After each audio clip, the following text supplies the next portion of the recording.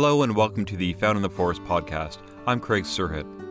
I developed this series around the feature-length documentary I created about the environmental school in British Columbia, which has had a real impact on how I feel about education. On today's episode, we'll touch on judging success, the transition to high school, and ultimately the hopes for the school through the eyes of the parents and educators. But first, how do you judge success in a school that doesn't give exams or traditional marks? Well, let's hear from the parents and teachers. So look, girls and boys, we probably named 10 things that we appreciated, and I know there were so many more things that happened out there. What I want to tell you I appreciate is two things. One, that you guys are recognizing when somebody's doing something good and you're willing to say it out loud. I really appreciate that. The second thing I appreciate is that I had a fun time walking back with you. You guys were on, focused, you stayed together, you made it fun, and it was enjoyable, and I want to say thank you very much. Now, what's this thank you that Clayton uses?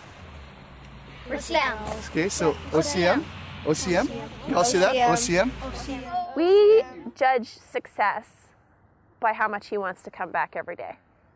We judge success by the depth of the relationships that he has here. We judge success by his willingness to come to learning and his level of excitement about it. There's no drudgery around learning here. There's no sense of inadequacy if you aren't. There's only continued invitation to join when it's the right time for you. For us, the success is in the emotion and in the excitement and the connection that he has here. If she ever complained about having to go to school, I would say it wasn't working. And every morning I take her to school and she's never complained. She just loves to go. She comes back very happy at nights all the time. And so that way I figured it was working. I know that with my own children, I'm hoping that they grow up to be independent, happy, successful adults in whatever they choose to do. And that's what I'm hoping happens through the grades here, is that as these children grow and learn and work here, they develop the tools to be successful, so a positive attitude towards learning, understanding of processes to go through to get the learning that you want. And that when they're finished, they feel confident and feel like they're able to be independent learners that don't need me pushing them along or telling them how to do it next. Success means that kids are getting opportunities to be the best they can be. And success looks like engagement and happy and motivated. I'm hearing stories from parents where, the kids who didn't want to go to school are up and ready before the parents are trying to get to school. I mean, that's success. The success around the learning piece is that they can do the things and demonstrate that they can do the things that we know are going to be critical for them to be successful into the future. And I think that's one of the things that particular project is giving kids, or some of those, this is cliche, but the 21st century skills that you keep hearing about. They're able to make decisions, they're able to work in teams, they can critically think, etc. And they can do the math and read at the level that they need to be successful. So we will measure that by those kinds of criteria, including the fact that, if nobody wanted to go there, that'd be different than everybody's trying to go there. It's been a real catalyst that has shown us as a district, people want choice. And they went different.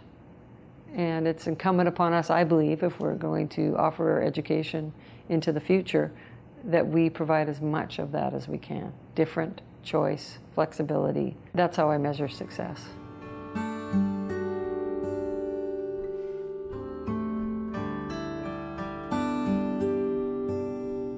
Currently, the environmental school is for kindergarten to grade 7. So for kids like my son, who by grade 7 will have spent his entire educational career in the school, what does that mean for when he has to transition to a conventional high school?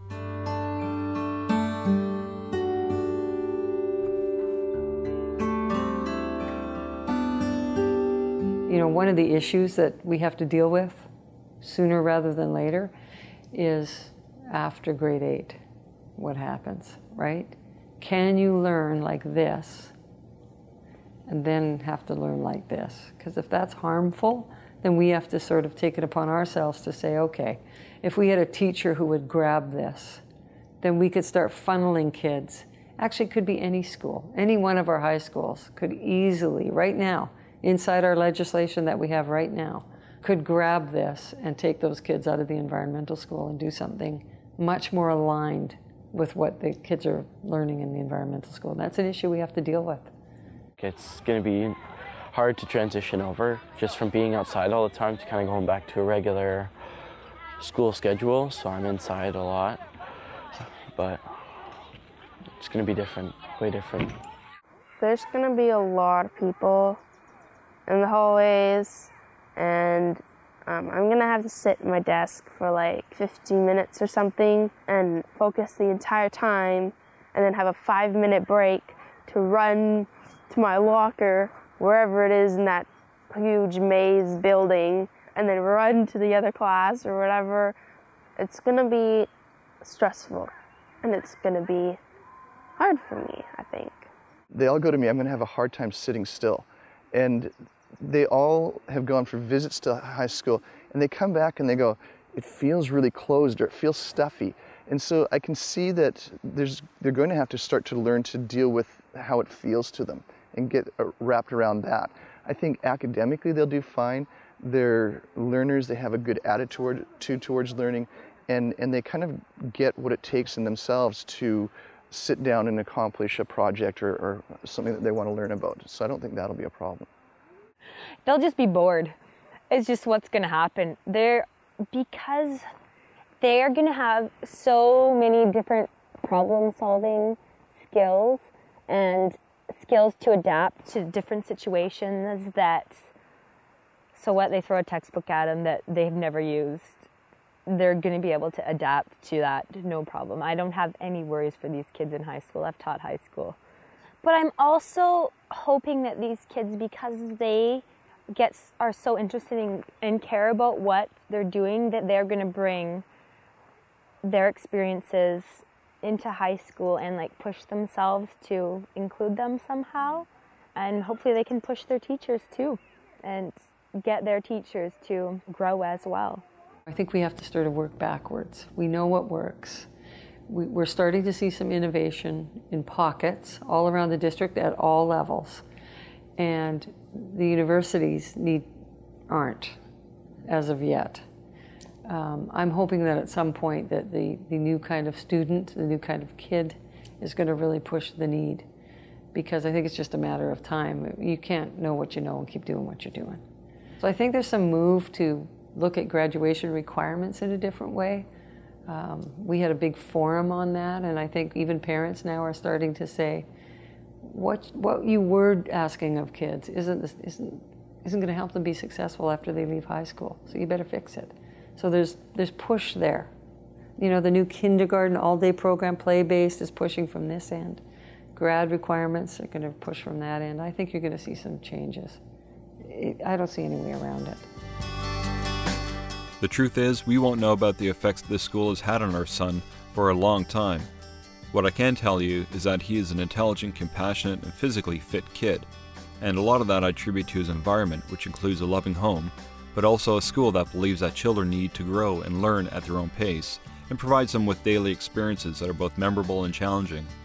So as I wrap up the series, I want to remind you that this has been a labor of love. So if you could take a few minutes to leave a comment on the show's iTunes page and help spread the word about this show, I'd really appreciate it. As I consider the notion of continuing to document the school and investigating all the new schools that have started to develop in British Columbia, it's really your comments and interest in this topic that will ultimately influence what I do.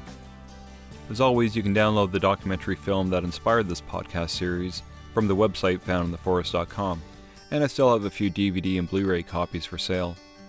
I'd like to close out this series by hearing from the educators and parents talk about their hopes for the future of the school.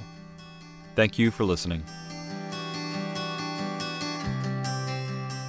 My hopes are that we can really see it through to the end, as far as graduation from this school. I think the success of the school and the learning system, we won't know until 20 years from now, when these 5-year-olds are 25.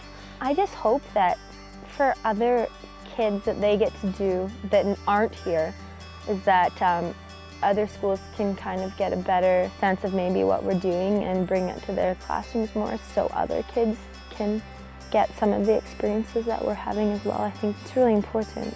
I'm very good at kind of going with the flow and new things. Coming into this, it was a big question mark, and I was really nervous on many levels because I just didn't know what to expect, and there was no other school out there that I could go and look at and go, oh, that's how they did it. And as I've gone into this, though, it's been an incredibly wonderful learning experience for myself. And I look around and I think, in 3 years, if it doesn't continue, what'll I do?